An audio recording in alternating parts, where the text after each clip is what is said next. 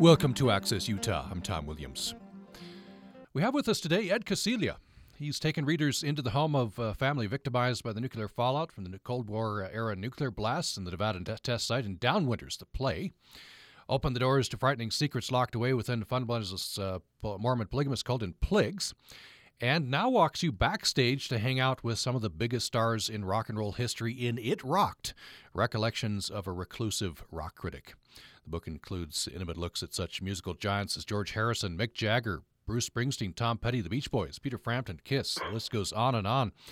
Ed Kociela, you'll recognize him from his weekly conversations with Carrie Bringhurst on Morning Edition when he was city editor with the Spectrum newspaper in St. George. He's an acclaimed writer. His work has bridged many aspects of the media world, won numerous awards, and he has worked for such diverse publications as the Los Angeles Times, Los Angeles Herald-Examiner, U.S. or Us Magazine, and Gold, the magazine of the National Hockey League. Ed Kociela, welcome back to Utah Public Radio. Well, it's nice to be back home, Tom. How are you? Oh, doing well. We miss speaking to you weekly, so it's good to have you back on with this book. Well, it feels good to be back here. So you've had a pretty diverse career, and I hadn't been familiar with some of this in your background. Sports writer, I think, and rock critic, and I guess what you call a straight newspaperman. Yeah, it's been a lovely career. It's been a lot of fun doing a bunch of different kinds of things, and that's one of the nice things about working in the media, as you all know, is that you get to do a variety of things. You never know what's going to pop up and where it's going to lead you next. So I started out as a sports writer, and had a great time doing all of that, and naturally during the time when I was breaking into the business, and there were a lot of great bands, and music was what kind of paced us all, and the opportunity came to move over from sports to the entertainment department at the Herald-Examiner, and I jumped at it. By the way, the Herald-Examiner at the time, I don't even know if it's still running, but it was definitely number 2. You called the Times the whale, I think. We called the Times the whale. They had the big circulation in town. Yeah, the Examiner finally bit the dust back somewhere in the 80s. I'm trying to remember exactly when it was. It just kind of had a problem from years before. There were some labor disputes and some things that occurred, and it never regained its circulation, and eventually just kind of went away. But boy, it was sure a fun place to work. And in the meantime, this afforded you who'd grown up loving music with I guess this would be a dream job. Oh, it absolutely was. I mean, I was just a tiny little guy when Elvis Presley first broke. I mean, I was a little bitty guy, and for some reason, I just thought, oh wow, this guy's cool, and was a big Elvis fan. I mean, I can remember the day when my parents took me. I was so young. To see his first movie, Love Me Tender, and at the very end where he died, I cried because I thought it was for real. Yeah. And so you were pretty young. In fact, your parents got you a Mickey Mouse Club guitar. You wanted a guitar. Yeah, I wanted a guitar. And they got me this plastic thing, this untunable 4-string Mickey Mouse guitar that had a Mickey Mouse Club sticker on the front, and it was kind of shaped like the guitar that Jimmy Dodd, the Boss Mouseketeer, played on the TV show. Well, first of all, there was no book to tell you how to play it, and second, I immediately peeled off the Mickey Mouse Club decal. I would stand in front of the TV, plucking these little plastic strings, pretending to be Elvis Presley as like just a little bitty guy, and it was like, okay, this is crazy, but it was fun. It was it was how we mimicked him. I mean, and it was so powerful. I mean, he touched so many souls and minds. I mean, from his earliest music on, but it was great. I was hooked. I was hooked from that point on. And you write that for you, the day the music died was March 24th, 1958. Why is that? Well, that's when Elvis was inducted into the U.S. Army, and I was six and a half years old, and I'd been listening to Hound Dog and Love Me Tender and Don't Be Cruel and All Shook Up, and all of that sort of thing, and I really liked it. I was, this is really good, like it. And all of a sudden, he went in the Army, and he was gone. And it's like, okay, well, what are we going to listen to now? And we had Frankie Avalon, and we had Bobby this and Frankie that, and whoever, and it all started sounding the same. And I was like, hey, wait a minute, something's going on here. This just isn't right. This isn't the Elvis Presley stuff that I used to listen to. And my cousins and I were big music fans, and we got to talking about, there's just nothing to listen to anymore. We don't like this stuff. Pat Boone might be a really nice guy, but man, this isn't rock and roll.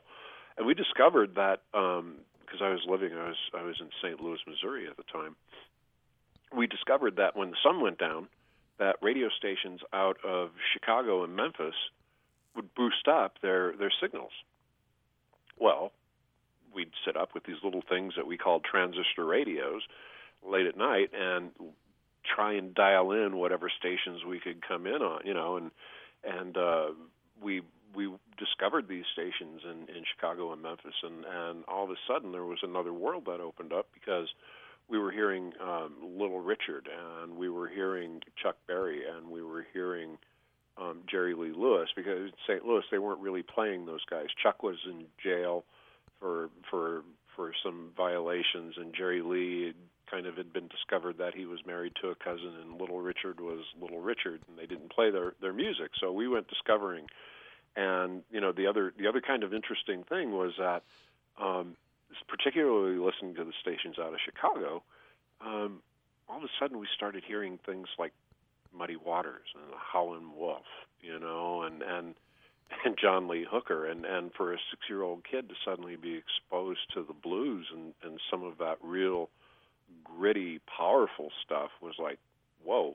And we're 6-7-year-old kids, and my cousins and we're talking about, there's this guy named Muddy Waters, and he's really neat, and oh wow.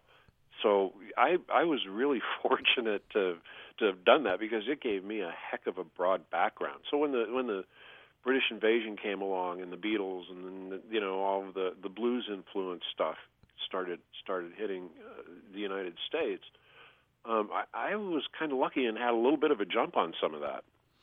And that was the foundation, wasn't it? In addition to the British invasion, which is British kids hearing this stuff and then interpreting it how they would, there were people like Pat Boone who were sort of making this palatable to a larger, wide audience, I suppose. Yeah, the thing is that I can remember hearing from the other stations Little Richard's version of Tutti Frutti, and then the local station did Pat Boone's version of it. And someday slip those both on back to back and listen to the differences. There's quite a difference in it, But when the English bands came from across the sea and started playing some of that blues-based stuff, bands like Cream and even subsequently Led Zeppelin. I mean, the Animals, for crying out loud, playing this powerful bluesy, rootsier type stuff. They actually seemed in some ways to capture an awful lot of that and of course there was their spin and their interpretation, but they really captured a lot of that essence, and so it was a marvelous time to be listening. You had the Beatles doing this innovative stuff, and you had the Stones, taking everything Chuck Berry did and turning it inside out and reinventing it, and you had the Animals doing this scorching blues stuff that was just so powerful, so strong, and so compelling. It was a wonderful time to be a music fan. Tell me about, you have this, in fact, it's the first chapter. You talk about the Animals, a concert you went to, and you have some young people from Britain who you point out it's authentic. Their feelings are very authentic. They've lived hard scrabble lives. They've lived through the Blitz, World War II. They're trying to present some tremendous, some real blues. And you've got screaming girls who are, I guess, just looking at the celebrity side of this. And that's a dynamic, I guess, that plays out maybe still to this day. Well, it was very strange going to the very first real concert thing that I ever went to. It was the Animals, and back in those days, all of the bands were greeted with screaming girls. It kind of happened that way. I'm not quite sure exactly what the social or cultural dynamic was behind it all, but it was this giant release, this screaming fandom, this hysteria thing. There was Beatlemania and Dave Clark 5 mania and Rolling Stones mania, and it was all of that sort of thing. And here you had these guys, particularly in the case of the Animals. The band was a very, very deep student of the early blues. House of the Rising Sun was basically an old blues folk standard, and they took it and turned it around and created the incredible song that they did. And they were playing this stuff with a very serious attitude in mind, and they almost looked a little bewildered, to be honest with you. They're playing and they're chugging this music out, and it's soulful and it's gut wrenching and it's powerful because they came from going to school, living in a tattered England that had been bombed, and there were craters and burned up, crashed up, exploded buildings on their route to school every day because it still hadn't been rebuilt. And so they were struggling out of all of that, and that kind of translated into the music, this sort of desperation, if you will. We're going to make it out. We're going to grow. We're going to be successful. We're going to escape the problems of not having money and living in a place that's torn up. And they're being so soulful, so dedicated to their craft, and all of these girls are screaming. And they did in fact look rather bewildered, and as they're trying to present the music that was important to them. Well, of course, it eventually turned off the Beatles from touring. They would be on stage and count down a song, and the reason that they sounded as good as they did on stage, and I did see them in '66 at Dodger Stadium and was lucky enough to have a seat close enough to where I could actually hear them. They played very well. But they couldn't hear themselves. There were no stage monitors. They were playing through those big PA systems that are in the ballparks.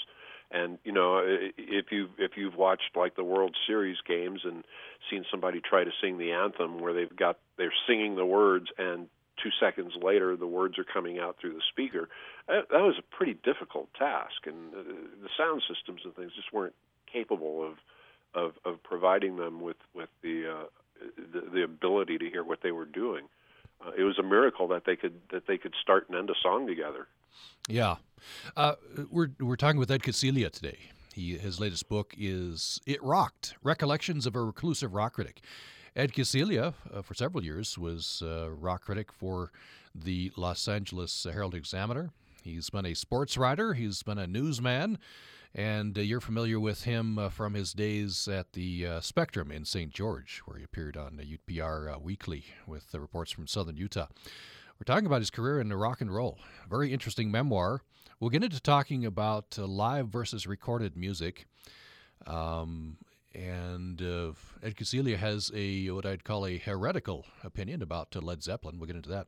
We'll get into some very interesting, bizarre stories as well. Interesting to have you tell about your interviews with Gordon Lightfoot and Olivia Newton-John for Gold, the magazine of the National Hockey League. More coming up following a break. Programming on Utah Public Radio is made possible in part by our members and Crumb Brothers Artisan Bread at 300 South and 300 West in Logan, open Monday through Saturday until 3, offering plattered cookies and brownies, sandwiches, and boxed lunches. Information at crumbbrothers.com. And the Cache Valley Center for the Arts, presenting country singer-songwriter Sherry Austin, featuring music from her latest recording, Circus Girl, in concert at the Bullen Center Carousel Ballroom, June 27 at 7:30. Information at cachearts.org or 435-752-0026. You're listening to Access Utah. I'm Tom Williams. My guest today is our old friend Ed Kociela, who's written several books. We've heard him on this program on Plagues, his opening the door behind the frightening secrets locked away within the fundamentalist Mormon polygamous cult. He's written a play, Downwinders the Play. He's written for such diverse publications as Us Magazine and the Los Angeles Times, Los Angeles Herald-Examiner. That's where he was rock critic. That's the foundation for his latest book, very interesting behind-the-scenes book. It rocked. It's called Recollections of a Reclusive Rock Critic. Ed Kociela has been city editor for the Spectrum newspaper in St. George. He's also written for Goal, the magazine of the National Hockey League. Ed Kociela, a career like this, I guess, would lead you in some interesting directions. That is certainly true. I couldn't have predicted this, though. Interviewing Gordon Lightfoot for the magazine of the National Hockey League. Tell me about that. Well, excuse me, I was the beat writer for the Examiner covering the LA Kings hockey team. And Goal magazine is the magazine that they sell in the arenas around country and in Canada. You know, when you go to a game and you buy your program, that's the magazine that you get. And they always have all kinds of content in there where they talk to, you know, different people associated with the game. Well, being located in LA, you know, we had a lot of people that came and went through there who were not exactly hockey players or executives or whatever. We had celebrities. I mean, it's a very common thing to run into celebrities. You know, we had Jack Nicholson, who was a big Laker fan. Well, we would have the Eagles showing up to watch the LA Kings play, you know, particularly Glenn Fry, big hockey fan. And Gordon Lightfoot, coming from Canada, and spending most of his time in the Toronto area and whatever, was a huge hockey fan. He was friends with one of the broadcasters who was a pretty legendary guy named Jiggs McDonald, who had worked with the Kings and the Flames and other teams and whatever. And so anyway, he was a huge hockey fan. And so they got in touch with me and said, hey, you know, let's see if we can get something a little different in the magazine. So you know, we understand Gordon Lightfoot comes through town quite frequently, and okay, fine. And Alan Thicke, who was the TV star from Growing Pains, I guess the show was very close friends with Gordon, and he kind of pulled things together. He was also, and still is, I guess, a huge hockey fan. He helped us pull this thing together. So Gordon is getting ready to perform at the Hollywood Bowl, and so that's where we were going to go do the interview. You know, we go over to the bowl and go backstage and walk in, and here's Gordon, kind of how I sort of expected. He's sitting there with a guitar in hand, and you know, just kind of warming up and playing some stuff.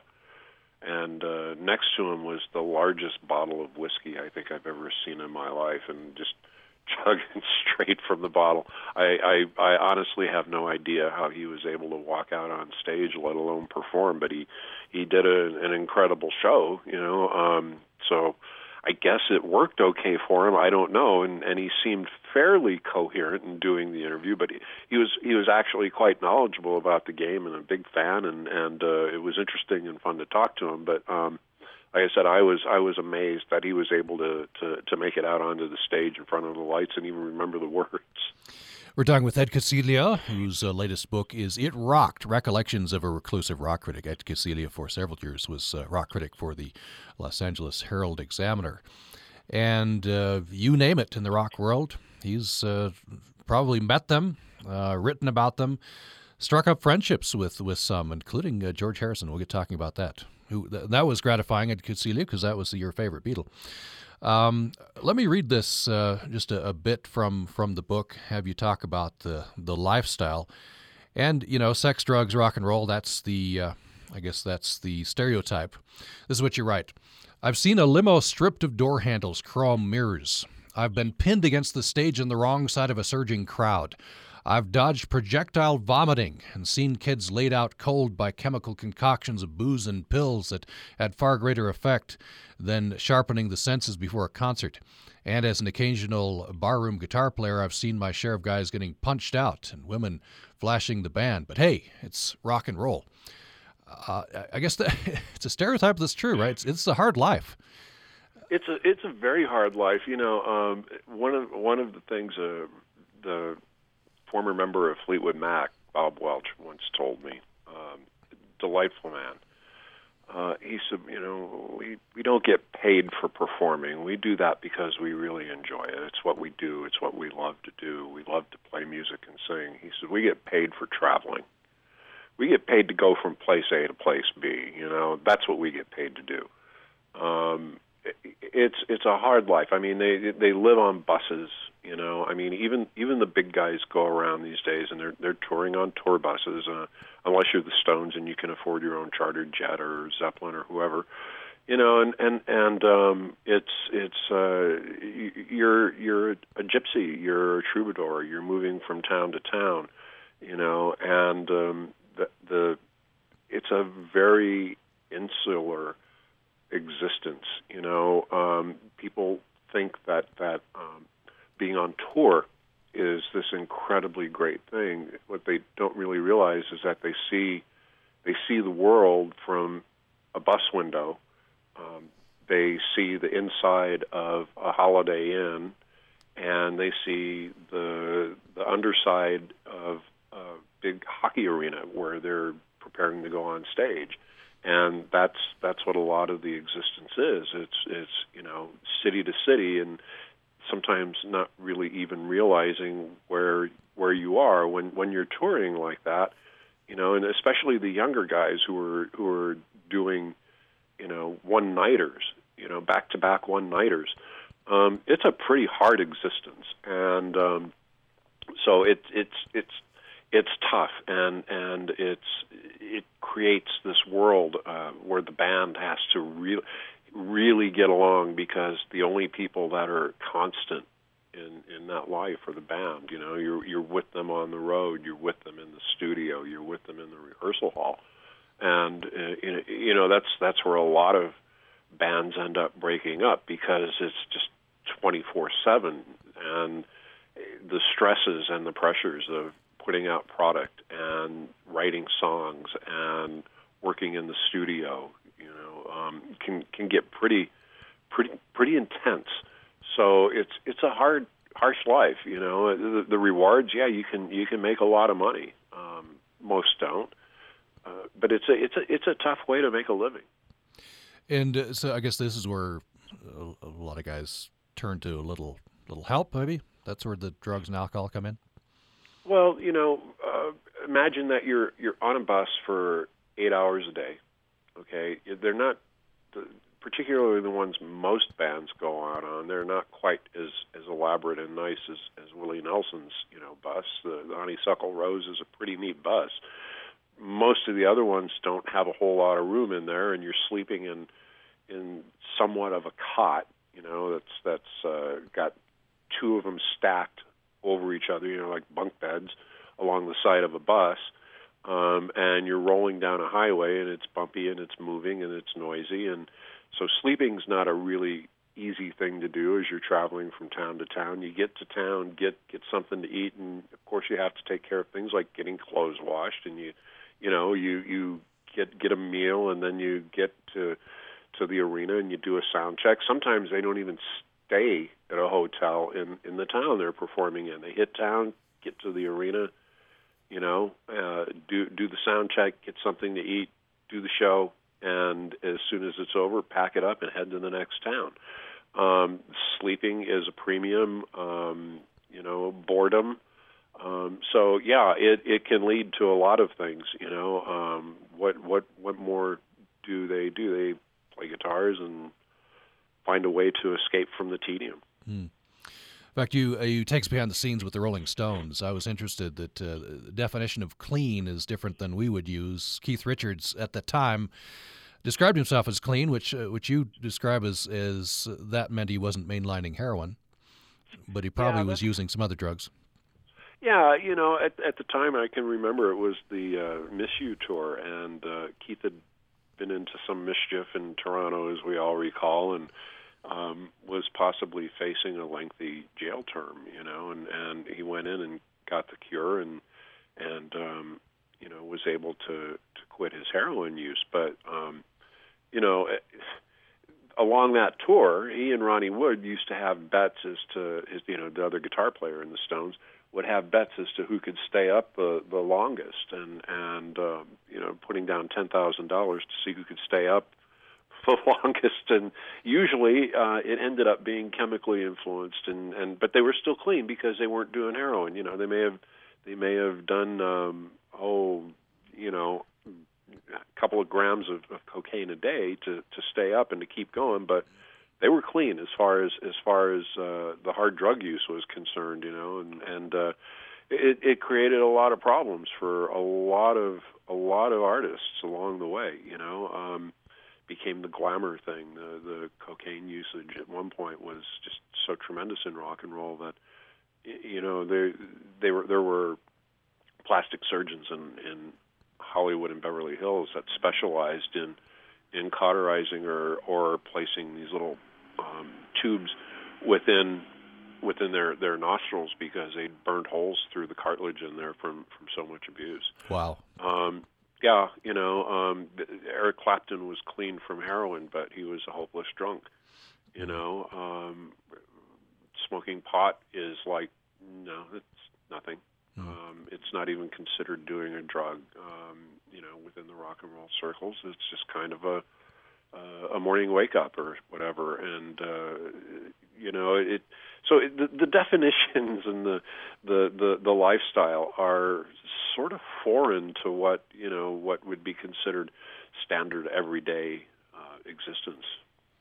You just joined us. We're talking with Ed Kociela, who you'll recognize from weekly conversations on Morning Edition while he was working as city editor with the Spectrum newspaper in St. George. He has a long career as a rock critic, and before that as a sports writer. And it's that middle period that he is treating in the latest book. It's called It Rocked, Recollections of a Reclusive Rock Critic. And you named them, famous rock acts. Ed Kociela has probably met them and written about them. And he gives us behind-the-scenes look at many of these bands in the book. If you'd like to join the conversation, guide the conversation to your favorite rock act, we'd love to do that. Your question or comment to 1-800-826-1495, 1-800-826-1495. You can join us on our email at upraccess@gmail.com, upraccess@gmail.com as well. Ed Kociela, I guess there are a lot of different reasons why people, get into this lifestyle, which we have described as a pretty hard lifestyle. There are some benefits, of course. I suppose some get into for the music. Some want the money and the fame. What are some of the reasons that you've seen? So sort of some themes. You've met a lot of these artists. Yeah, good question, Tom. Basically, I think the primary reason is when the music hits you and it strikes you in a certain way, it has this resounding effect. It touches your heart and your soul, and it prompts moods. It can lift your spirits. It can make you introspective. It can do a lot of things to you. It can, there's a reason they call music, the soundtrack of your life. Basically, it's, from what I gather, most of these guys at heart, there's the money and there's the fame and there's the adulation and the groupies and the traveling in limos and all of that. That's a part of it, but I think most of them consider that as kind of perks of the job, if you will. I think the key thing that I took away from most of the, shall we say, serious musicians is the fact that they love making music, and the feeling, the response of being on a stage, whether it's a club, whether it's a giant football or soccer stadium, and seeing people up and dancing and enjoying what they are doing, I think that is the greatest motivator. You know, there's a lot said about, you hear an artist on the stage say they're getting the energy from the audience, they're picking up the vibe from the crowd, and you know that there's a lot of truth to that. You can see the crowd interaction between performers and the audience. Springsteen was incredible with that. I mean, he feeds off of his audience, and they energize each other, and they react to each other, and it enhances his performance, his emotions. It makes the audience, as those rise, it makes the audience more emotional and into the music, and it's just this interchange of emotions and feelings, and it's what they get out of it. Like I said, Bob Welch said, we don't get paid to play. You know, we do that because we love to play. They get paid to travel. So it's that moment on stage. If you hear most of them talk, they say it's that moment on stage, however long it is, that makes it all worthwhile. We're talking with Ed Kociela, whose latest book is It Rocked, Recollections of a Reclusive Rock Critic. We'll talk when we come back from a break about George Harrison. A very interesting story about how Ed Kociela and George Harrison met. And recorded versus live music.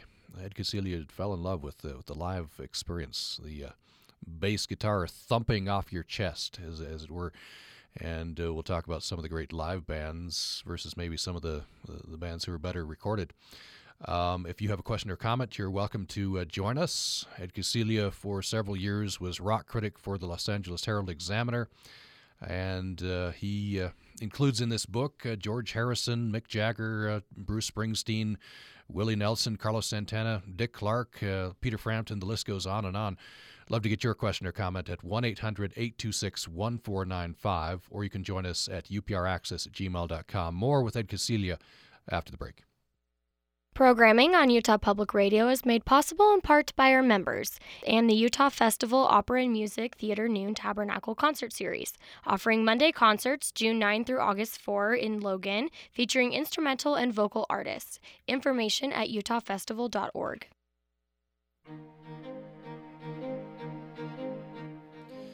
You're listening to Access Utah. We're talking rock and roll on the program today. Ed Kociela, for several years, was a rock critic for the Los Angeles Herald-Examiner, and in that role and later as a publicist, he had contact with and even struck up friendships with many of the big names in rock and roll. We've been talking about the Rolling Stones and the Beatles, and several others. We'll get talking about George Harrison, with whom Ed Kociela struck up a friendship. I'd like to have you compare and contrast a band live versus recorded. You say you weren't as impressed as many other people about Led Zeppelin. Are you talking about the live performance? Yes, I am. I know, as you mentioned earlier, it may be heretical in talking about rock and roll and not thinking of Led Zeppelin as this great rock and roll juggernaut. I saw them several times, and the thing that was amazing to me was, on record, you get this full, big, great sound and all of this sort of thing. Well, Jimmy Page, the guitar player, he'd played session work many. He'd played with Herman's Hermits. He'd played with Tom Jones. He'd played as part of the Yardbirds. He'd played with a lot of English acts over the years and produced records. Great studio session guy. The thing that he learned and the thing that he did a lot of, was double tracking, triple tracking. There would be 12 guitar tracks on a Led Zeppelin song. It's impossible for anybody to do that live. So you would go and see the band, and particularly with that band that had quite a reputation for chemical influences and things, it could sometimes be spotty, and it really kind of depended on where they were all at when you saw them live. Moments of brilliance, moments of pedestrian kind of playing. So, listening to a Led Zeppelin album is not quite the same as having seen them live. They just did not sound the same. They didn't perform the same, and that's not to say that going to a concert you want to hear them play it exactly as they do on the record. But there were a lot of holes in my mind, at least, when you went and saw them. They were powerful, they were charismatic, and there were times when Jimmy Page could rip off an incredible lead guitar lick. But there were also down moments. So I was never a huge Led Zeppelin fan. We're talking with Ed Kociela. His book is It Rocked, Recollections of a Reclusive Rock Critic. And we have a caller, George from Cedar City. George, glad you called. Go ahead with your question or comment. Hello, Ed. Hi, I remember when you wrote here for the Spectrum for a number of years. Thank you. And it was a while ago. Appreciated your work. A friend of mine, Doug Haywood, who was with the Jackson Browne Band for years, has performed here, and of course you wrote about him time ago when he first performed in our area. I'm going actually to see Jackson Browne next week in a benefit concert in Southern California. Maybe you could kind of talk about that L.A. music scene in the early 70s. The number of artists were in the vanguard there, and what was that like? Well, a lot of them settled in a place called Laurel Canyon. They called it Laurel Canyon Music. Joni Mitchell was there. The members of Crosby, Stills, and Nash, and sometimes Young hung out there. Jackson Browne came out of Orange County and hung out there.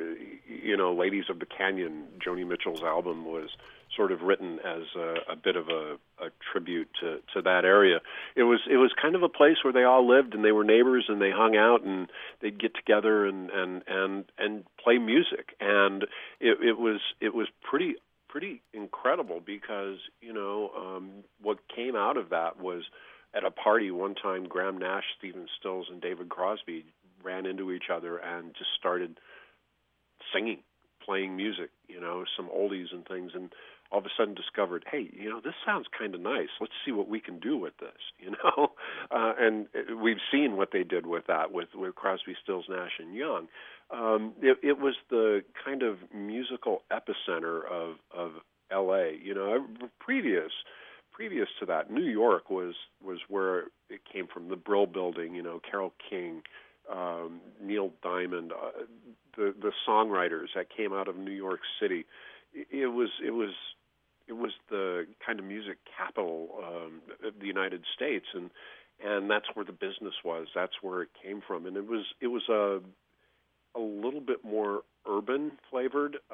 It became more of an East Coast thing as it developed with bands like the Four Seasons and the Young Rascals and some of the Eastern flavored, East Coast flavored bands.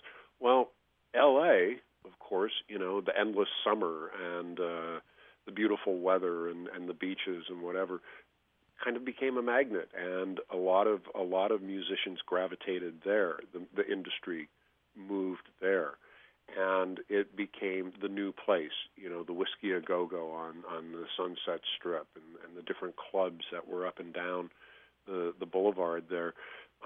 It's where a lot of bands cut their teeth. Buffalo Springfield, The Doors, you can go on, and it became the place for music in the United States, and a lot of these musicians and artists, songwriters, ended up in Laurel Canyon. It's a beautiful spot up in the hills, and it was very secluded and quiet, and a place where they could go and play their music and just kind of hang out and be rather undisturbed. So the music that came out of there was a certain energy that happened, and there was this cooperative type thing. I mean, from Peter Tork, who was one of the Monkees, who actually was a very, very talented folk musician long before the TV show. He and David Crosby were buddies. They knew Stephen Stills. Stephen Stills had auditioned to be in the Monkees. They didn't like his hair and teeth and his voice, so he said, "Well, I know this guy." So he sent Peter Tork in to audition, and he got the gig. It became kind of this co-op thing. It was very communal. It was sharing ideas and sharing music and very laid back, which added to some of that kind of flavor of the music. And yeah, there were some great musicians that came through there. Thanks, George. Appreciate that. I want to, before we end, we have about 6 minutes left, Ed Kociela. I want to have you tell a very interesting story about how you met George Harrison. It kind of gets into the weirdness of celebrity. And this is George Harrison after the Beatles in, I think, Southern California. 1977 in Southern California. Yeah, and he was into racing, I think. Well, I was still a sports writer at the time, and I was covering the Long Beach Grand Prix Formula One race, which was a fantastic event, but it was a very lengthy, very time-consuming, very, very tiring thing to work on because, it goes from early in the morning until the sun goes down, and then you're doing interviews and you're talking to people and you're writing stories, and it makes for very, very, very long days. The Long Beach Arena, which is down along the shore, is where they had the press area and the pit area. It was filled with the Formula One racing cars and drivers and crews, and it had been an incredibly tiring day. And I'm getting ready to leave, and I'm walking out the door and going around the corner of the arena when literally I bumped into this person. I mean, we bumped, we crashed into each other. And because it was dark, we didn't see any each other or whatever. And I go, "Oh, excuse me, sorry, I didn't see you." And I hear this voice say, "That's okay, I didn't see you either. You okay?" And I immediately recognized the voice. I peered into the darkness. I said, "George?" "Hello?" And he kind of looked up, and we kind of stepped over to where there was a little more light, and we conducted a little conversation. And, of course, the first thing that takes over is your reporting instincts, and you say, "Well, you got a couple of minutes. Can we talk?" And he said, "Well, no, I have another commitment that I'm off to." He said, "But I'll be here tomorrow, and we can get together then." I'm thinking, okay. And we shook hands. I said, "Nice to meet you," and all that. And I said, "Yeah, right, I'm going to run into him among 90,000 other people, and we're going to get an interview." So didn't think much of it, didn't think it would happen. Well, the next day I'm back in the pit area there at the arena and walking through, and I see George with his soon-to-be wife Olivia kind of standing over near one of the open areas, and he kind of waved and smiled, and okay, so he remembered, and we walked over and started talking, and we're doing this interview, and very pleasant, nice guy answering the questions. We kept it pretty much on the racing thing because at that point, there was a lot of animosity among the Beatles, and it wasn't a Beatles type story. It was running into George at the race, and so we were talking, and we're just about done with the interview when all of a sudden it seemed like reporters from all over the world just kind of fell from the sky. We hadn't really noticed, but there had been a crowd of these reporters who were covering the race who suddenly were encircling us, and I can certainly understand that because you've got a Beatle there. And so we're talking, and these guys start putting microphones and shouting questions, and they're going back and forth and trying to interrupt our interview. And George was very cordial. He realized it was my interview and just was answering questions that I asked. And finally, I'm done. I've got all that I need. And the absurdity is, we started out about 3 feet apart, just a comfortable conversation going on. And by the time we were finishing up, we were practically nose to nose.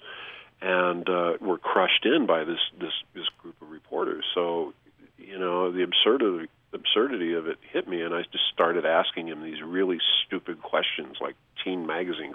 What's your favorite color? Is it still blue?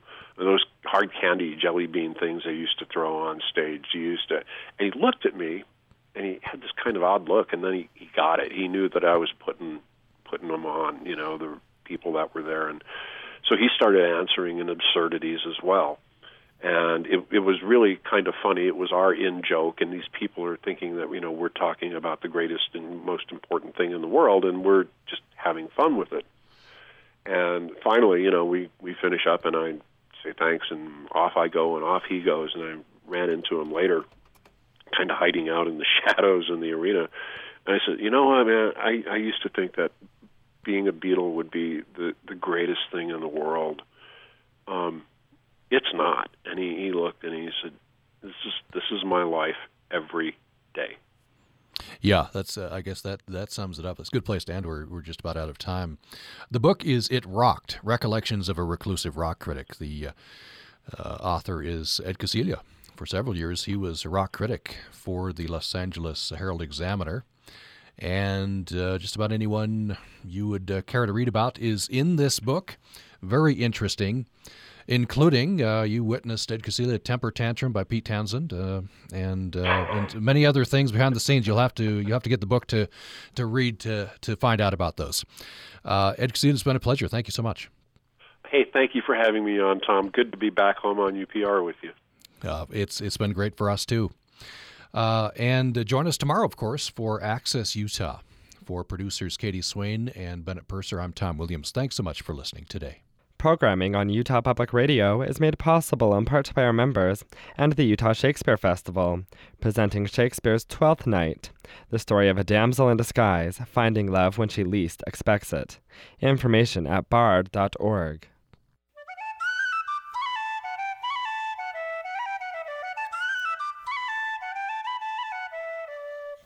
Welcome to Wild About Utah, a partnership of the Bridgerland Audubon Society, USU Extension, and the Quinney College of Natural Resources at Utah State University. Hi, I'm Holly Strand of the Quinney College of Natural Resources at Utah State University. American paleontologist Roy Chapman Andrews was a frequent visitor to the Gobi Desert. This is how he described being caught in a Gobi Desert dust storm. Seemingly a raging devil stood beside my head with buckets of sand ready to dash them into my face. After each raging attack, it would draw off for a few moments' rest. Then, seemingly, the storm devil was on us again, clawing, striking, ripping, seeming to roar in fury that any of the tents still stood. Andrews didn't have to go so far to feel the rage of a dust storm. He could have come to western Utah. While we don't have the monstrous storms of the Sahara and the Gobi Manchurian deserts, the eastern Great Basin, which is essentially western Utah, sits secure on any global list of dust storm hotspots. Let's consider why this is so. First and foremost, western Utah has the dust. In scientific terms, dust is any particle, organic or inorganic, that is less than 0.63 microns or smaller in diameter. 0.63 microns is about half the width of a single human hair. In geological terms, think silt or clay. A grain of sand is much larger.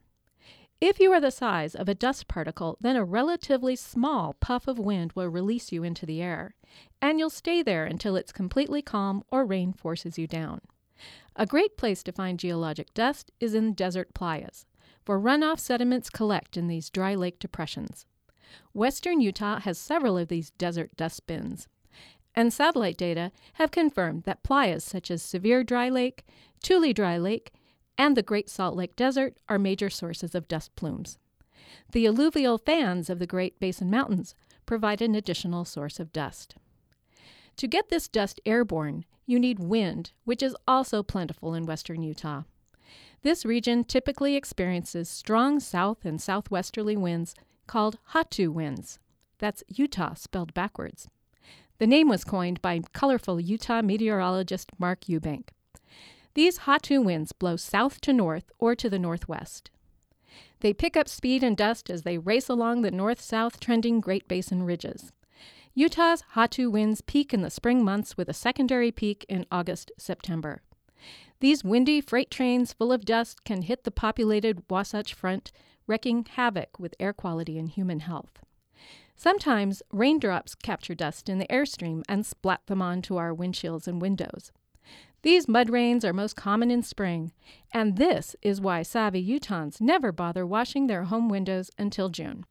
Thanks to atmospheric scientist Maura Honenberger for her help with this Wild About Utah story. For Wild About Utah and the Quinney College of Natural Resources, I'm Holly Strand. Wild About Utah, a partnership of the Bridgerland Audubon Society, USU Extension, and the Quinney College of Natural Resources at Utah State University. For transcripts and archived audio of Wild About Utah, go online to upr.org and click on the Wild About Utah link. Support for Wild About Utah on UPR is made possible in part by our listeners and the Quinney College of Natural Resources, where students and faculty promote the sustainability of ecosystems and the communities that depend on them. Information at cnr.usu.edu.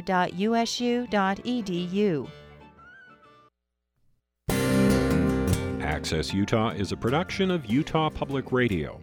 You can listen to this episode or previous episodes of Access Utah anytime at upr.org, where you can find a link to subscribe to our podcast. This is Utah Public Radio, KUSR HD1 Logan, KUSK HD1 Vernal, KUSL HD1 Richfield, KUST HD1 Moab, KCEU Price, and KUSU FM HD1 Logan.